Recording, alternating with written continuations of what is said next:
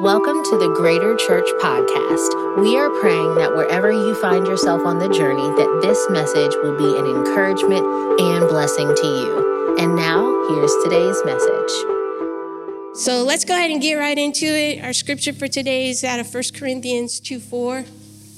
And let me go ahead and read it. It says, my message and my preaching were not with wise and persuasive words, but with a demonstration of the Spirit's power, so that your faith might not rest on human wisdom, but on God's power.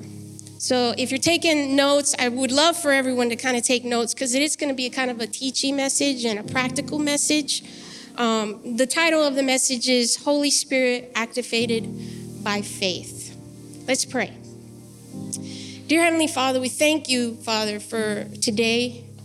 We thank you for all that you do in our lives. We thank you for being with us and ministering to us. I thank you for always showing how much you love us and how much you care about us, Father. I ask, Father, as I give this word, Father God, that you will prepare hearts and that you would give understanding, and that your Holy Spirit will take the words that have been said and be presented to them, Father, and there'll be understanding in their hearts and their minds of everything, Father God. We thank you, God, because you want to speak to us and you want to show us how true and how magnificent that you are, Father.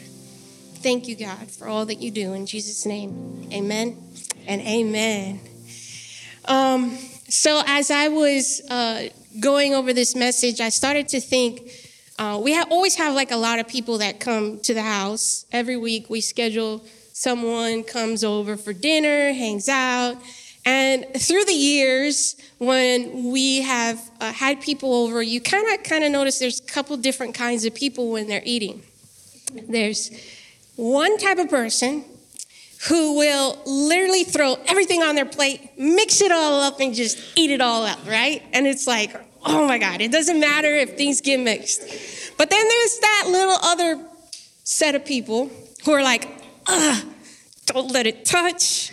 Like, if you got those like paper plates that have the divisions, like give me that, because I want to make sure that nothing touches on my plate.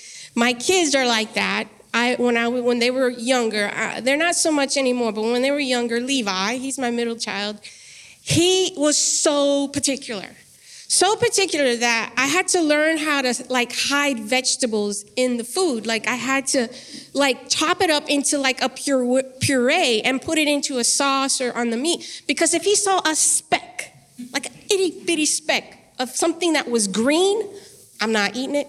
I'm not gonna do it. Sorry. I mean, you don't even know what it is. It's a seasoning. No, it's green and I'm not going to eat it. He's just that kind. And then my other son, Ramses, he's the oldest, and forget it. Like, he'll eat anything. Salad, he'll eat tomatoes if it looks purple or green or orange. He don't care. And he's like, just put it all in and let me eat it. It's the craziest thing. But, some people like to mix and some people don't. And as I was thinking about that and this message, it's crazy because we live in a world that's like that. We live in a society that's, first off, it's pluralistic. And you're like, oh, that's a big word. What does that mean? Well, pluralistic means that there's many different thoughts or beliefs or ideas. And then we also live in a society that's very syncretistic, right? Where we say we're Christians, but then we pick different pieces of other religions, and maybe we don't even know we do it, but we do it. So you're like, wait, I don't completely understand that. I'm a Christian. I don't do that stuff. Well, there are some Christians, I know maybe none of you guys, but there are some Christians who are like, yeah, I'm a Christian. I believe in Jesus and everything's good and this and that. But, yesterday I did something and I think maybe that might give me bad karma. Oh, you think about it, that karma, that's from another religion. I don't know much about that, but Hindu or Buddhism or something like that, it's related to another religion. Or let's break it down like, I'm a Christian, I believe in God, everything, I'm gonna pray, I have all this faith, but then every day I check my horoscope. Right? That's astrology, it's another religion. It's what other things that we're believing in. So in this society that's pluralistic and syncretistic, sorry, that word is a big word. There are lots of deities, there's lots of ideas, there's lots of things that we are expected to consider as equal, where we can just kind of throw it all into the same bowl and just eat it, right? Because that's the way it's supposed to be. Or I can do a little bit of this because I don't really believe that God thinks that's okay or not okay. I can kind of throw that in. But when we're living in this world that's kind of a big bowl of all these things and we're trying to get through it and maybe separate some stuff and figure it out, the only thing that can really cut through those things is Jesus' power. So Jesus' power is this thing. It says it's greater than any kind of man's arguments or his wisdom, which from the verse that I just read, 1 Corinthians 2:4, it says, my message and my preaching were not with wise and persuasive words, but with a demonstration of the powers of the Spirit's power, so that your faith might not rest on human wisdom, but on God's power. So I'm here, and I can convince you with words, or Pastor Chino can get up, and he's super persuasive. Like, he can say things and make you feel really good about yourself, and he can say all these things, and I can come up and I can be very intellectual and give you all these words like pluralism and and all these other things, right? And I can do that, and I can kind of convince you the otherwise, right? I can say, oh, well, I'm very persuasive in what I say is right because I can back it up like with science, or I can back it up with this or that. But when the proclamation is accompanied by the demonstration of Jesus' power, that can't be refuted. It can't be duplicated. What happened last Sunday, if anyone wasn't here last Sunday, it was an amazing and powerful service that took place. You can't refute what happened in that service. Okay, maybe you can refute the one person that said, yeah, I got healed. But 20? Over 20? I mean, who was here last Sunday? I mean, raise your hand if you were here last Sunday and you saw those things. Look around the room. There's hands all over the place. Where they saw, you cannot refute what God can do through his power. In this series, the AD series that we're doing, we've learned about the Holy Spirit. We've learned how he interacts with us before and after we give our hearts to Jesus Christ. We've learned so many things through these last few weeks that when we're filled with the Holy Spirit, and the reason why we get filled with the Holy Spirit is so that we can be spilled. And that the spiritual gifts, we went over all the different gifts in 1 Corinthians 12 through 14. It's given to all men, right? And all women. And what is it for? We learned that it's for the building up of the church. We learned that it's so that we can edify other people. So that not that we can fill ourselves up and get fat and I'm the woman of God, or I'm the only one that can tell someone about their life or prophesy over someone, or I'm the only one that can touch them and heal them. I mean, last week we saw someone who has just been converted maybe within the year, and she spoke and the Holy Spirit moved and healed. Right? It's not about that. It says in 1 Corinthians 12:7, it says, to each is given the manifestation of the Spirit for the common good. Meaning it's to each. It doesn't just say to one. It doesn't just say to the apostles or it doesn't just say to the pastors. It says to each, to everyone. What people don't really understand about spiritual gifts is, and we've talked about this, is that they are positional. Not only are they positional, they're developmental. So spiritual gifts are positional. Well, what does that exactly mean? We talked about it. As children of God, when God comes, and because we belong to him, he gives us these gifts. And they're for edification of the church. So just because we give our life to Christ, God gives us these spiritual gifts. You don't have to do anything else for it. But there is another part to it. It means that they're developmental. So the gifts of the Spirit can be developed in the life of a Christian. Well, what does that mean? I don't understand. How is that biblical? You're just making stuff up right now. Well, let's talk about Matthew 25:14 through 30. In Matthew 25:14 through 30, we talk about, I don't know if everyone knows this, but the parable of the talents. So if you don't know the story, go back and read it. But basically, there is a guy that owns a vineyard or owns like a company, and he basically has these talents, which is like money back in the days, or crops, however you'd like to put it on. It's a gift, and he says, I have to go away for a little while. And I have 3 people that I have in charge of basically my business. And on one of this guy, he's been my ride or die. He's been here from the beginning. I'm going to leave him with 5 talents. And I want him to be able to do something with these talents. And he left him and he developed it. And he made it, and he increased it up until 10. And then he's got this other guy. He says, well, I think he's good. Let me give him 2. I think he can only handle 2 talents. I'm going to give him 2. And then he developed that into 4. And then the last guy, he says, well, he's kind of new. He doesn't know the business that well. What I'm going to do, but I'm going to give him something because I know that he can do something with it. And this guy got fearful and he got scared about it. And he says, no, I'm just going to hide it away. So when he comes back, he won't be upset that I at least lost it. And when the owner came back, he wasn't pleased. So gifts are developed as you increase your spiritual authority.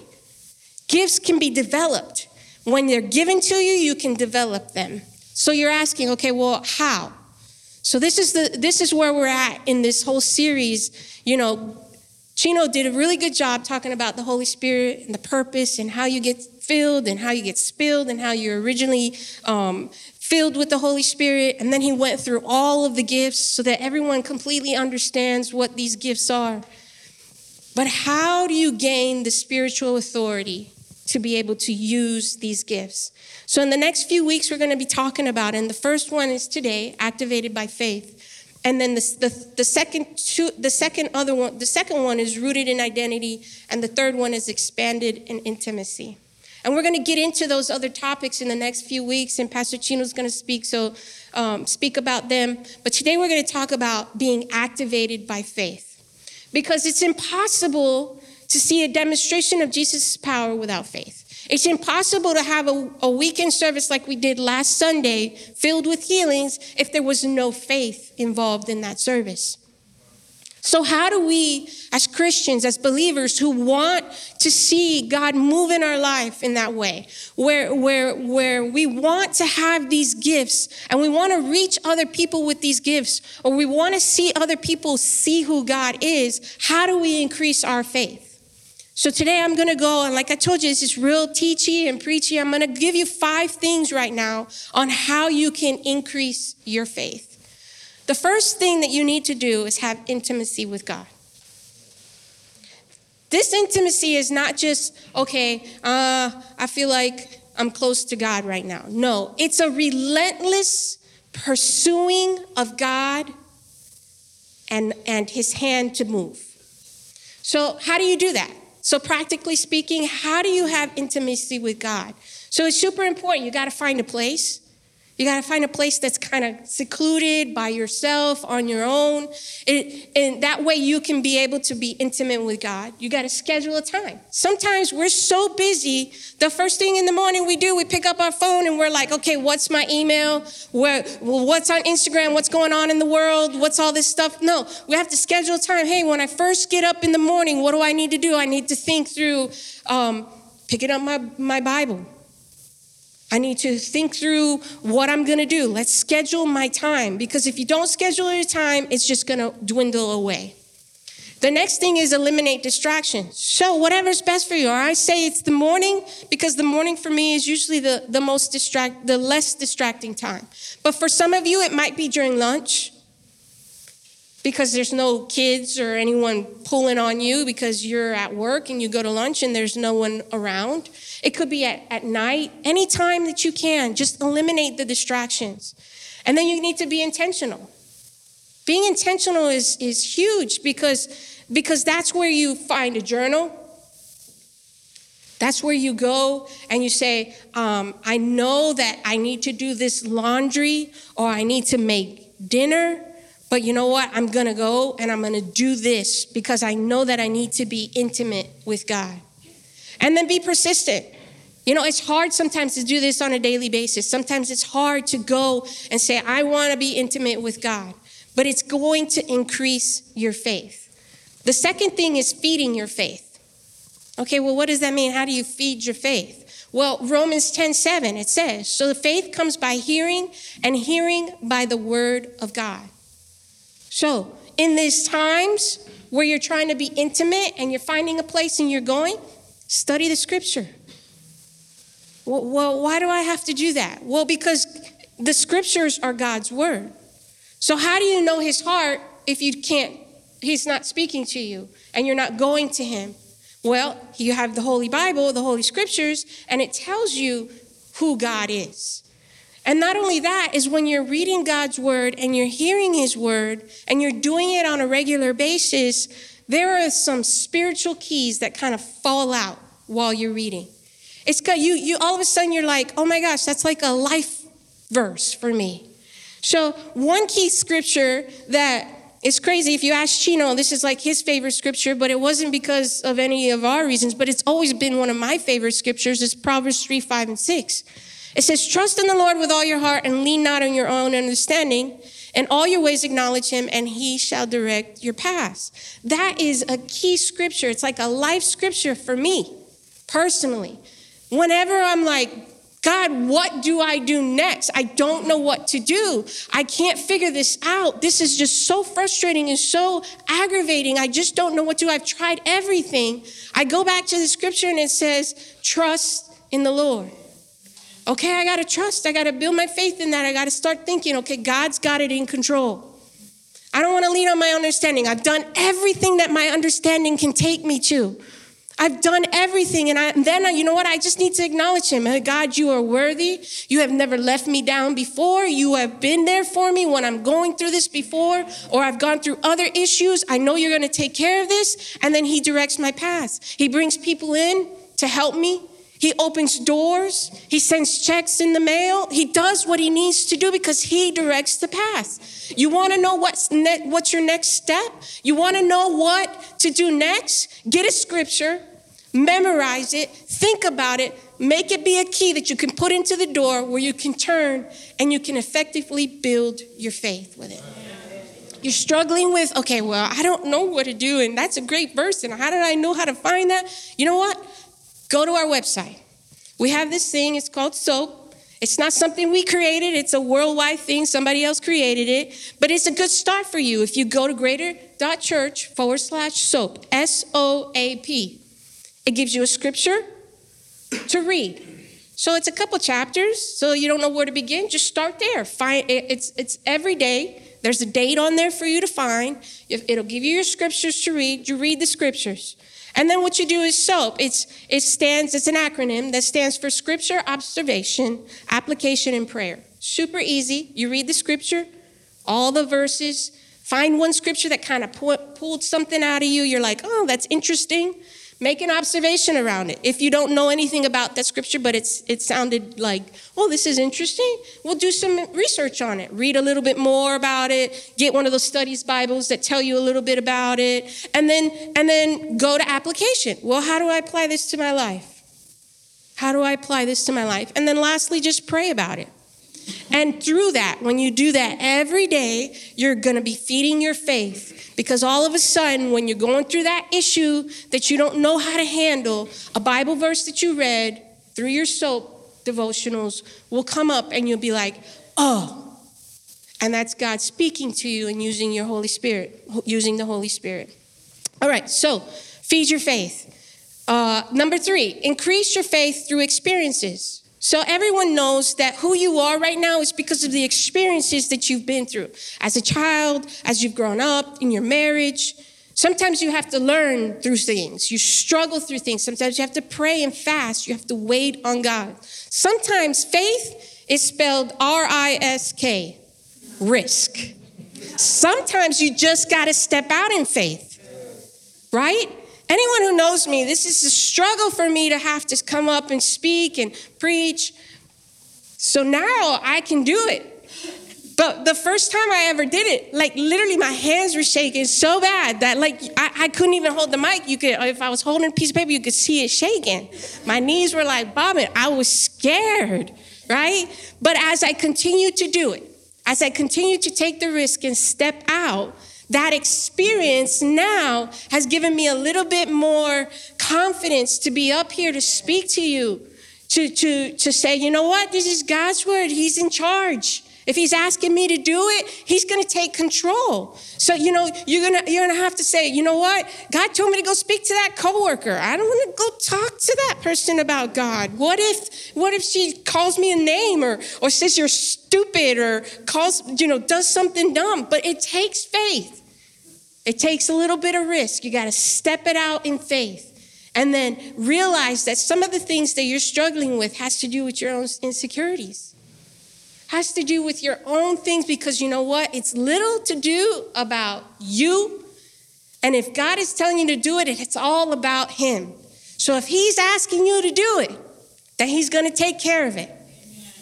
So you got to increase your faith through experiences.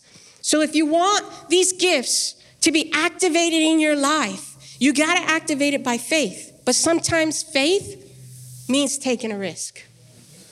It means putting yourself out there and maybe looking like a fool. Maybe going out there and feeling like, I don't think I said it right. But let me tell you something. God's not going to leave you alone. Because even if you said it right, the Holy Spirit will use the words and make the person hear what he needed to hear in that moment. So that's where the faith comes in. God, I did what I was supposed to do. You do what you're supposed to do. And there's a level of trust that comes with that. Number 4, as I talked about it a little bit, is surrendering our fear. I actually did a message, I don't know, it was a few months ago. I don't even remember. I don't preach that often, so maybe it was last year, who knows? But it's about fear. So fear, though, it takes our eyes off of Jesus and kind of like what I was just saying, and it puts it on us. So what are they going to think about me? Or what if nothing happens? Or what if I look like a fool or I'm embarrassed? Because the fear, what it does is it clouds your decisions. It clouds your direction. You got to bring this fear to Jesus and allow him to uncloud your way. The fear will get there. But if you release it and you let it go and you take the step of faith, God will do something great. And the more you do it, the more God will prove to you that he is in control and that you can trust him in all these things. Number 5 is personal reflection. So this is why journaling is vital. So some people maybe don't like to write things down. They don't like to take a pen and pencil out. That's fine. But you do need to have some time of personal reflection. You need to schedule some time where you can say, I'm going to go through and think through the good. I'm going to think through the bad. I'm going to think through the ugly. I'm going to think through the miracles. I'm going to ponder on those things and reflect on those things that God has already done. The reason why we say journaling is because sometimes you can think through these things and it'll give you the energy and the faith that you need and for that moment. But then, like last week, it was all great and everybody left out of here. But by Wednesday, you were not even thinking about Sunday anymore and how good God was, right? And then you come back and then it's oh, okay, I remember. But when you write it down, something goes inside where it's oh, and it's a remembrance. That's why God told, I think it was, I don't remember who it was, but the 12 stones. I know Jason Peebles could tell the story better, but it was a remembrance. He says, remember me. Put the 12 stones as a remembrance of what I did for you, the people of Israel. So personal reflection, it's important to think back how you prayed for someone and then something specific and God didn't allow it. Let's say, back in the day, I was in love with this guy and he is so cute and man, Lord, please let him like me back, right? And then now it's okay, that didn't work out. And I was heartbroken. He's oh, but he was the love of my life. And then now I look back, I'm like, oh my God, thank God I did not. Like, I looked at Facebook and I'm like, you're a hot mess. You've bankrupt yourself and you still look like you in like high school right now. Like, what is going on with you? You should be grown by now. So yeah, I mean, think about it. That helps you understand the reflection of what God has already done, builds your faith and activates your faith so that you understand if he did it then, or if he did it for them, he'll do it for me, and he'll do it now. So, how do we increase our faith? 1, intimacy with God. 2, feeding your faith. 3, increase your faith through experiences. 4, surrender your fear. And 5, personal reflection. Now I told you this message is going to be kind of short, but it's good, okay? I got you. Thank you. So how does God increase our faith? Okay. So we increase our faith by doing some specific things. These 5 things are important. This takes our efforts, our things that we need to do, right? It takes a time where we have to be intimate with God and we have to schedule our time out. We have to feed our faith. We have to increase our faith through experiences and then surrender the fear that we have to know and trust that God has something, and then he has personal reflection. We need to always look back. But then there's this aspect of God always in the life of a Christian. So how does he increase our faith? Number 1, we don't like these things, but these are our trials. In James 1:2-4, it says, "My brethren, count it all joy when you fall into various trials, knowing that the testing or the trial of your faith produces patience. But let patience have its perfect work, that you may be perfect and complete, lacking nothing."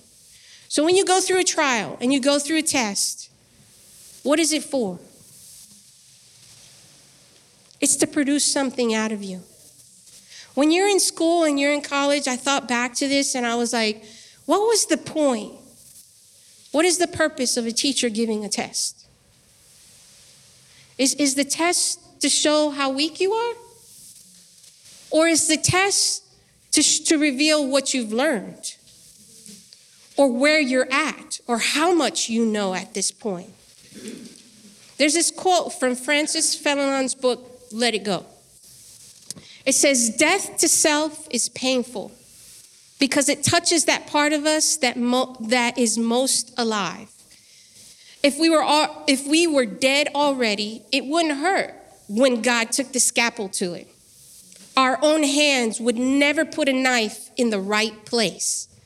We would cut away only the little things of fat and bring about a few superficial changes. And even if we knew where that spot was located, self-love would hold back the knife and spare itself. But the hand of God strikes in unexpected places, finds the very place where the infection is fastened and does not hesitate to cut it away, regardless of the pain. And oh, how self-love cries out. Well, let it cry, but do not let it interfere with the success of the operation." Think about that. Think about the tests and the trials that you have gone through. Think about how God wants to show you, yes, it's difficult. Yes, it's hard. Yes, you can struggle through it. But if you take the different perspective in it and think about, why is this trial here? And what is God trying to show me about myself in this situation? Does he want to build my faith? Does he want to rid me of my lack of trust? Does he want to cut out the doubt? Does he want to take away the pride or the arrogance that I can do it on my own? I remember, I don't know how many years ago it was, but my boys were probably maybe 3 or 4, so about 10 years ago, when we were just starting out on our ministerial journey. Pastor Chino and I had gotten married, and I don't know if any of you kind of know his story about he would sing and be an evangelist, and he did a lot of traveling. But at that time, that kind of stuff, even now probably, doesn't make a lot of money, right? And I remember the kids were maybe 3 or 4 at that time, and I had a pretty decent job, and I was okay with things being the way that they were. He'd go and travel, not make a whole lot of money, maybe get like an Olive Garden gift card for his, it was crazy. It was fun times, right? But he would get that, and I'm like, babe, we kind of need a little more money than that, all right? Dinner's great, but that's only going to feed me and you for one time. But I remember those times, and specifically because I had a good job, but this time of the year, it was right around 2009. Actually, the boys were a little bit younger, I think. It was 2009. 2008. So actually Ramses was just born, and I had just found out that I was pregnant with Levi. And I had a great job, but I went on maternity leave, and then I had to come back, but then I had to tell my boss, hey, I'm pregnant again, so I'm going to leave again. She wasn't really happy about that. So that job kind of just started to dwindle. Not only that, it was around that time where the bubble burst in the housing market. And so I worked at a mortgage company, and during that, that time, there wasn't a whole lot of business. So I basically had to kind of like let that job go, and because they couldn't keep up with business. And at the same time, because Chino was doing some evangelistic work and stuff, and he wasn't making a whole lot of money, I kind of told him, go get a job, a real job. So he got a job for about a month, and then they laid him off. So now we find ourselves in these moments. And anybody who could think about it is a trial. I remember so specific. I got 2 kids under the age of 2 by now, a 1-year-old and a 1.5-year-old and like a newborn, and we don't have any job. And it's like, what are we going to do? I know God has called us to ministry, but where, how? We don't know how to do this. Had no experience. And God just kept saying, keep going.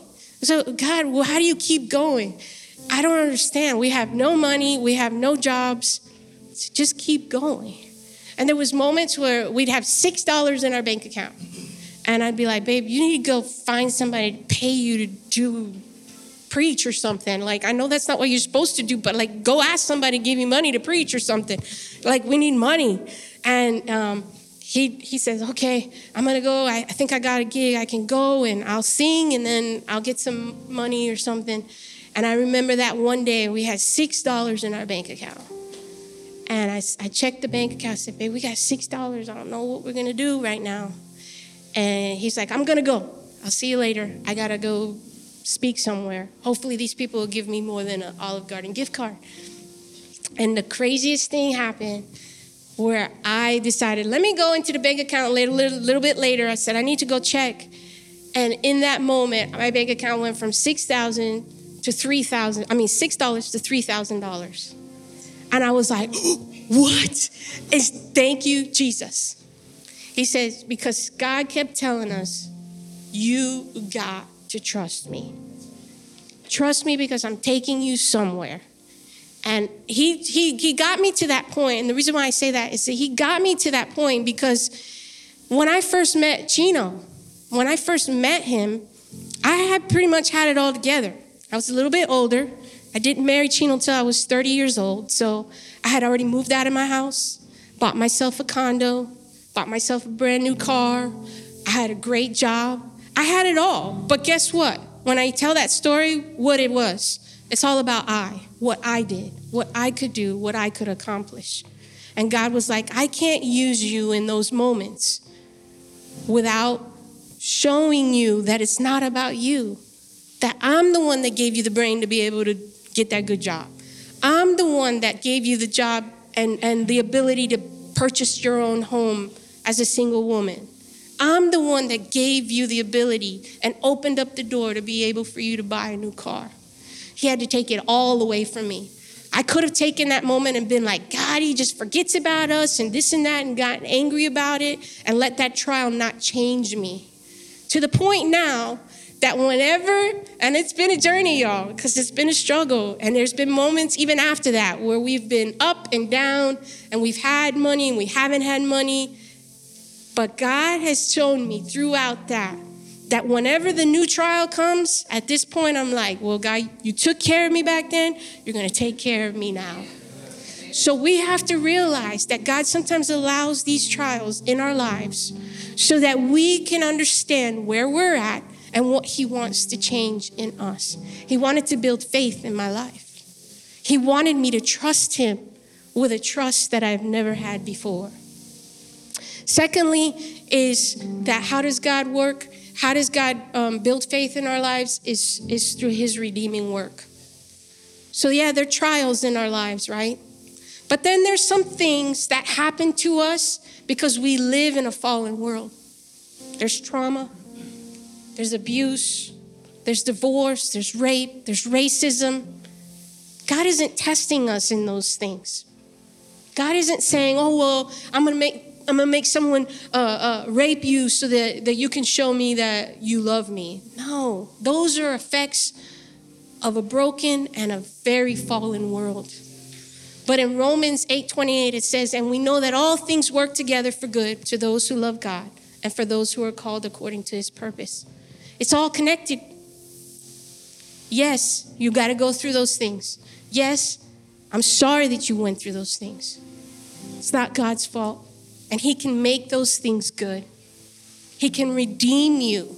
He can redeem those things that you have been through that are out of your hands, that have hurt you, that have broken you, that have done these things to you that only God can make good come out of it. He can use that history and that story to help someone else who has been through those things as well.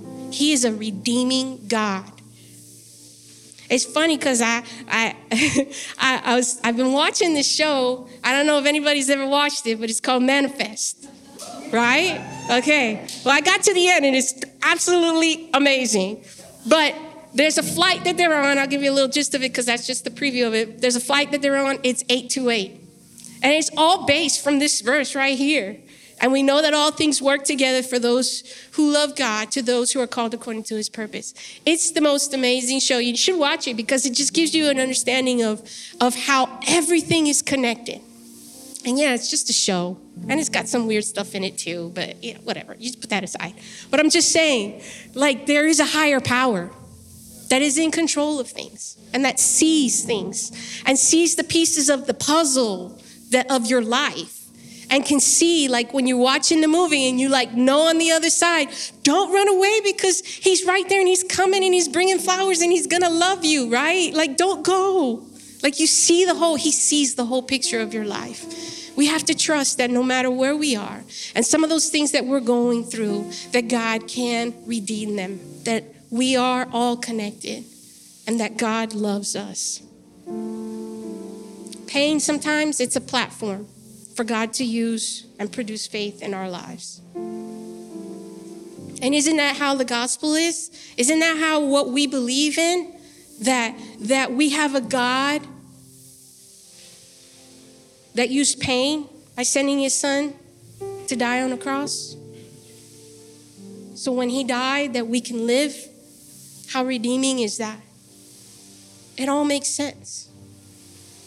And so for these gifts to come alive and they can be developed in your life, it has to be activated by faith. But the first step in activating this faith is to put your trust in Jesus. Now, I know a lot of you have already done that.